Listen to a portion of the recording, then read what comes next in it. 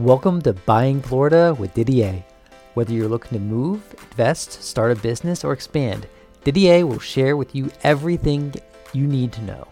Tune in, learn, and improve with Didier and DDA Mortgage. Now here's your host, Didier.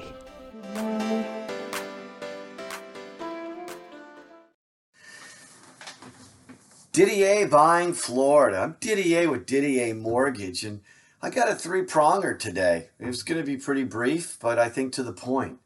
The first thing I want to talk about is the self-employed. I've talked about it before, but Fannie Mae is tightening it up. I think on December 14th, they're going to go ahead and require. Now get a load of this. If you're self-employed, you not only got to have your personal and corporate returns, which is normal for 2 years, and they want a profit and loss. So like if we're doing a mortgage in December of 2020, they want your 18, 19 personal and corporate returns. They want you to provide a profit and loss statement, which, it's pretty easy to do. You can do your own. It's unaudited, so you can just, work it it's easy to do. And then before they wanted to have 2 months business bank statements. Now they want you to have 3 months of business bank statements. That's Fannie Mae. That's the government. Those are the ones buying the loans, right, from the lenders, wherever you go. So they want 3 months. Well, my goodness gracious, if you've got a lockdown, no lockdown, then you're back to doing a lockdown again, well, that's a little difficult. I would imagine if you're in California, Ohio, New York, Pennsylvania, you got issues. But Florida, we got a great governor, got great things going on, and our doors are open. So real blessed about that. But just praying for all the people that are working and can get their businesses up and running with their being self-employed and praying for you. Now let's get on to another topic. Let's talk about the disclosures. And again, I'm going over it again. I'm kind of doing a three-pronger, but they're all very important. You had to learn about Fannie Mae because Fannie Mae just said, hey, we want 3 months of business bank statements. So they're looking at your last 3 months. Doesn't matter you had a killer 18, 19. Doesn't matter if you started off great for the first 4 months of the year, but they want your last 3 months of bank statements. So they're looking like right now for December, you're looking at September, October, November.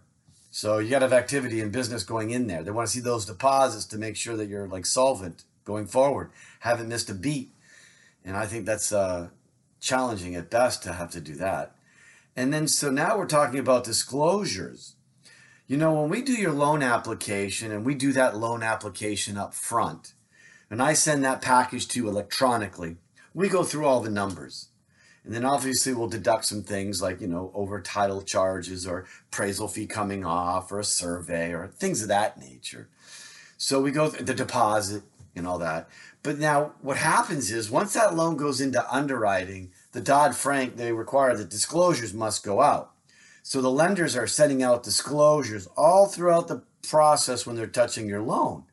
Well, that's wonderful that you get disclosures, but if we're like in December, November, and, we're collecting for 11, 12 months of taxes, they're not showing the seller credit of those taxes.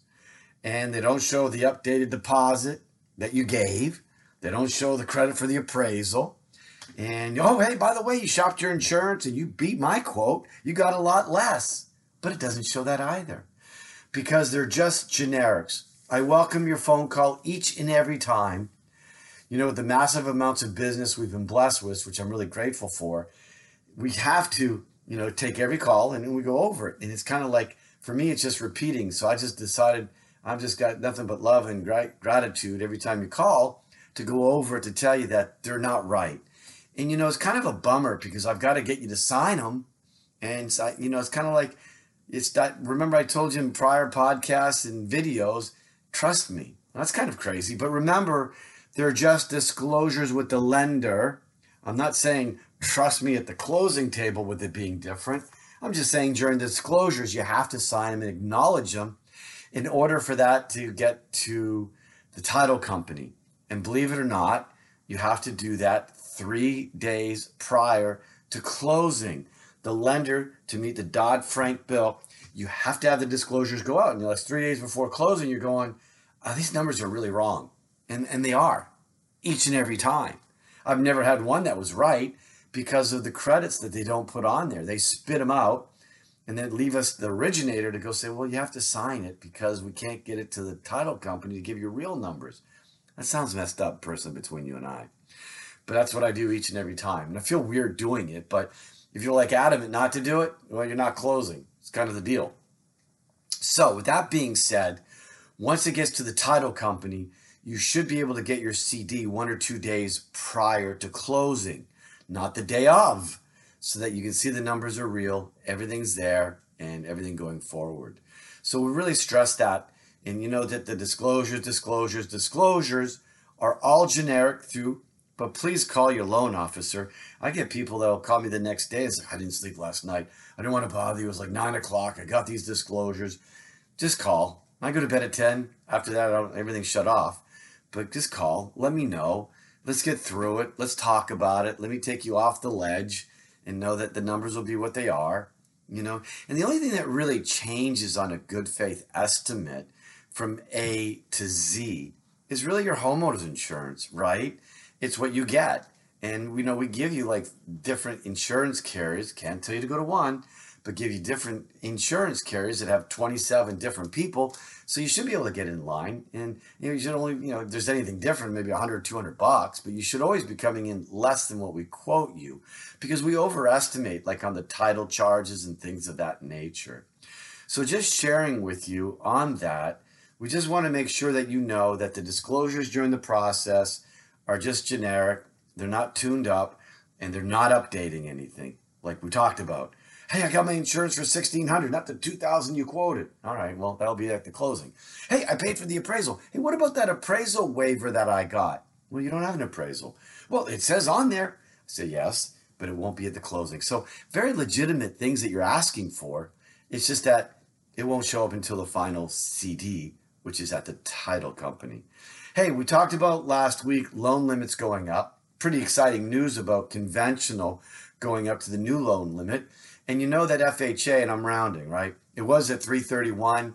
I think it's going like to 356, 562 or something like that. So another 20,000 increase due to the rising home prices. So that's been kind of nice because you remember there are FHA buyers, like there are conventional buyers. And that FHA buyer, for whatever given reason, has to go FHA. The bottom line is that the loan amounts increase to help offset or stay in line with the higher prices of the homes. So I hope you found this interesting and helpful information. Again, I really just want to continue. Like I did 3 things into one little podcast and into one video. And the reason is there's so much information coming at us all the time. It's a simple reminder. It's also a simple knowledge update and what's going on. And remember, my job is really just to teach you, to educate you, to prepare you. Whether you come to me for a mortgage or you're seeking someone else or going somewhere else or out of the state, I'm just here to help you and to give you direction and let you know that, these are the things that are going on in our industry that's ever changing. So that's about it. We talked about the self-employed. God bless us. I'm self-employed, 3 months bank statements, profit and loss. And it's hard, by the way. And and getting on that real quick before I say goodbye to you, a refi cash out self-employed, I'd rather get needles in my eyes. Stick a fork in me. It's horrible. So a lot of work on those refi cashes out. And do you remember why a refi cash out is so unbearable, miserable, and hard? Anybody? Come on, we went over it in prior ones, but I'll refresh you. FHFA, the government, will not buy loans if you don't make the mortgage payment on a refi cash out. Everybody else in the ball game's good. FHA, VA, purchases, rate term refis, cash out, you're not going to get your loan bought. So if you do a refi cash out, you have a situation where you can't make the mortgage payment, due to COVID or whatever's going on. Government says we're not buying it. Lender's stuck with it. How many can they do with those before we have a problem? So that's that one. So being self-employed is challenging at best. Bear with us as we go through the process, and we'll get you done. I'm going to say self-employed 45 days more, and it is really brutal. Think about the processors. And actually, Think about the underwriters. They just don't want them lingering around. They want the loans closed, but they've got to go through the new guidelines that are changing all the time. So they're in the situation where they have to do the same thing. So everybody's in the same deal. We all go through the pain together. We get you done, we get you closed, and we get you to the finish line. Last little note, remember, if you're doing a purchase, you're in my area, I'm coming to your closing, I'm sitting there with you as living proof to tell you what I did up front. It'll be what it is at closing. Thanks for tuning in to Didier Buying Florida, and just appreciate you listening to my videos. I've got like 30 hours in the last 30 days of people tuning in and listening to me. I'm not going to talk about Bubba Shrimp. I'm going to talk about mortgages, educate you, train you. Thanks you. Have a great week, everyone. We hope you enjoyed this episode of Buying Florida with your host, Didier. For more information and to apply for a loan, please visit ddamortgage.com. That's ddamortgage.com. Or click on the link in the show notes. If you enjoyed this episode, please be sure to like, share, and subscribe. Have a great day.